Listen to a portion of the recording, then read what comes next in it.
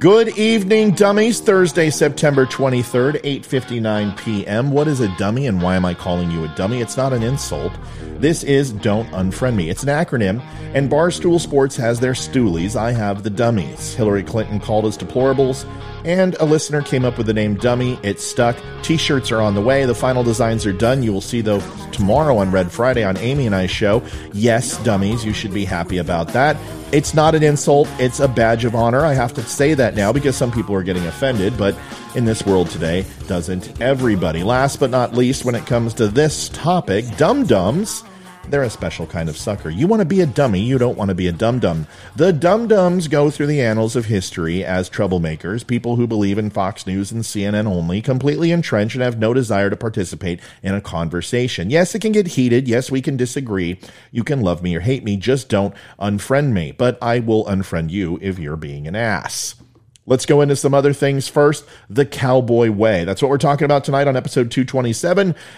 We are hearing that the Border Patrol are now slave masters. Yes, slave masters, because somehow they whipped Haitian immigrants, and I am here to tell you that it's completely not true. It's a fallacy, and I'll prove it tonight. I've got some other things to talk about, including Mad Maxine Waters. She's made my top 10 this week.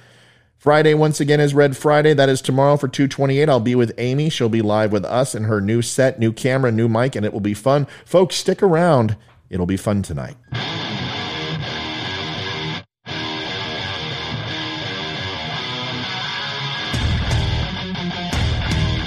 Recorded from an undisclosed location. Always honest. Always direct. So sit back, relax. Don't Unfriend Me starts right now.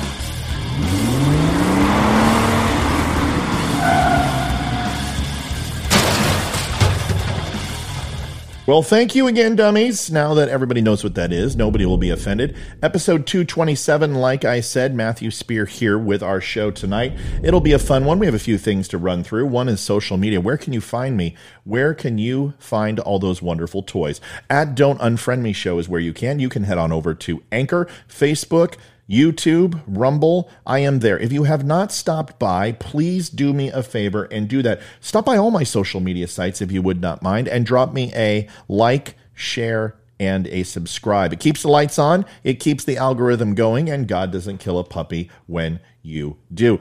If you're not a big social media fan and still want to watch the show, you can do that from don'tunfriendme.com. You can listen into your car. You can watch on your computer from afar. Or you can stream me at a bar.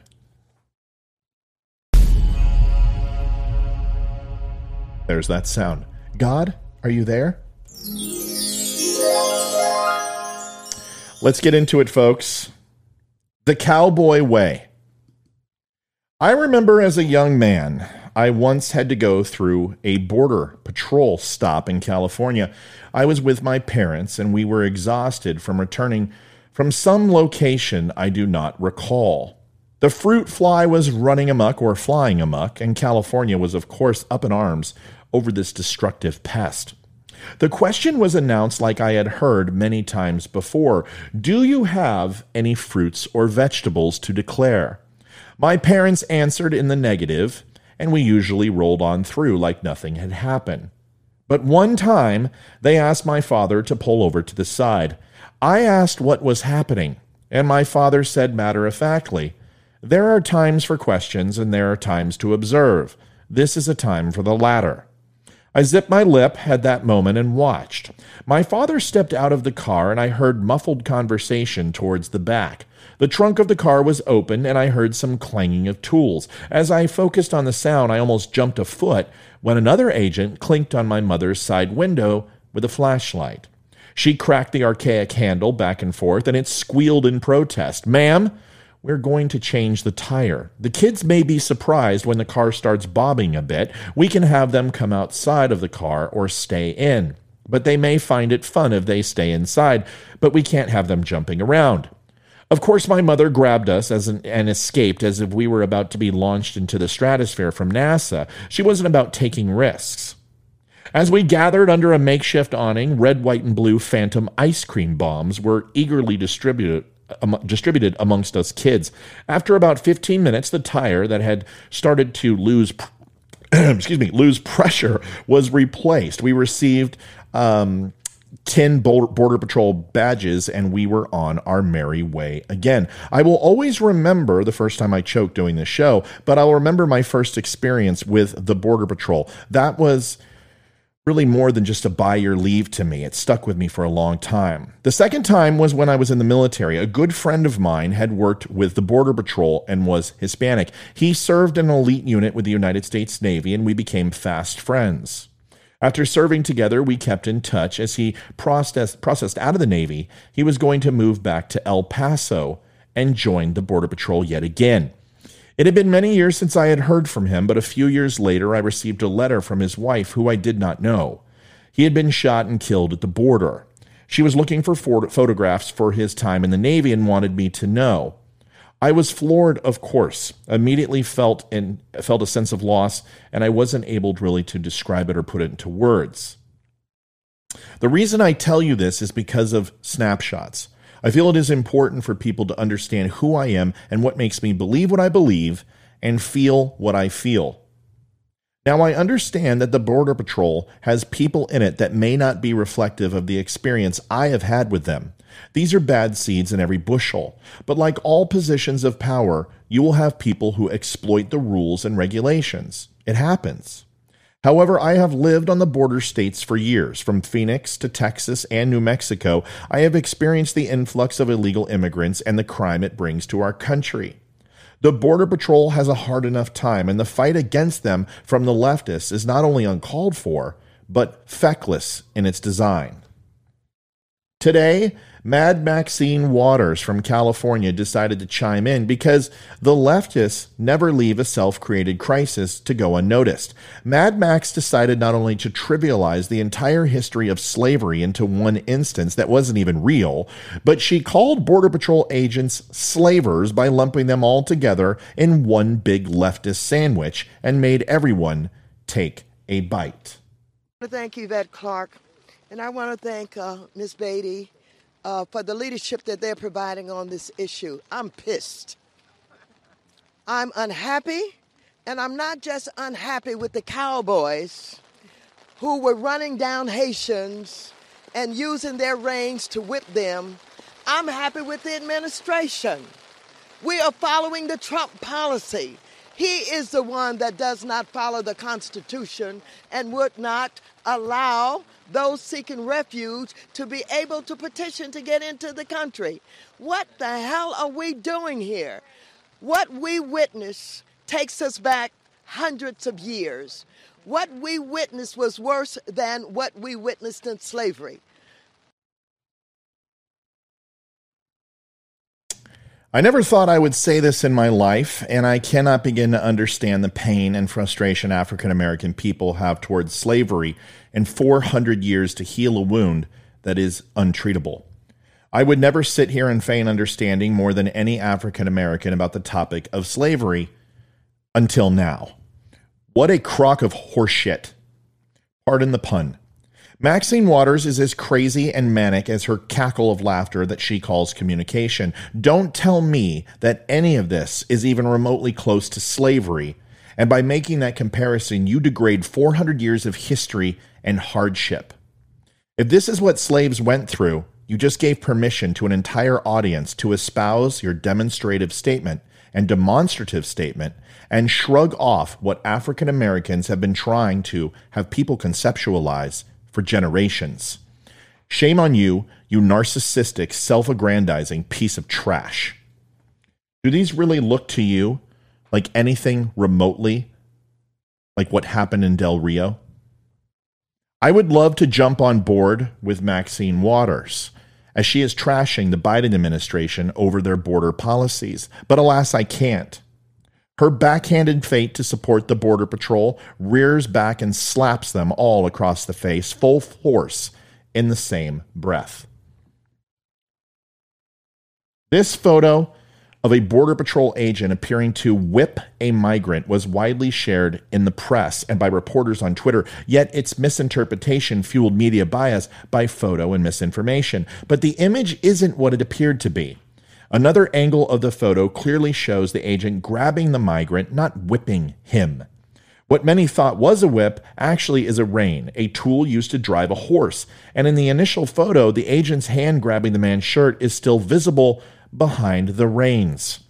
The media quickly ran with the presumption that the outlets publishing these headlines, and they assumed that agents were whipping migrants.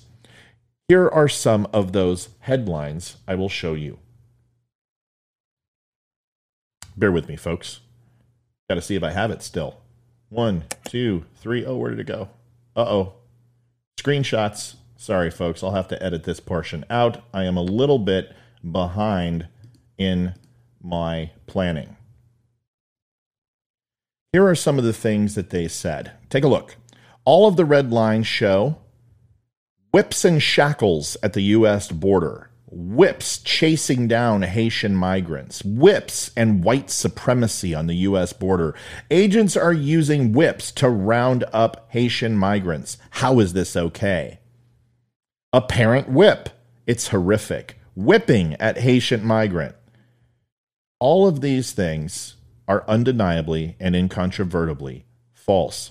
National Border Patrol Counsel Vice President Art Del Cueto refuted claims that agents were whipping migrants. He said agents are not assigned whips, and the methods used were within protocol. The National Fraternal Order of Police also tweeted, "For all you Twitter warriors out there, these are not whips. And no, Border Patrol agents are not whipping people. They are reins. Stay with us here.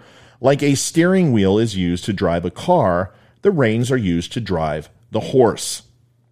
Media bias by photo is a type of media bias in which photos are used to shape the perception. Emotions are the takeaway, and a reader will really have that regarding a person or event. In the case of the Haitian migrants, those who believe it's too hard for people to become American citizens and that migrants should be welcomed and processed instead of deported interpreted the whips image as reinforcing their perspective that the U.S. border policy is cruel and inhumane.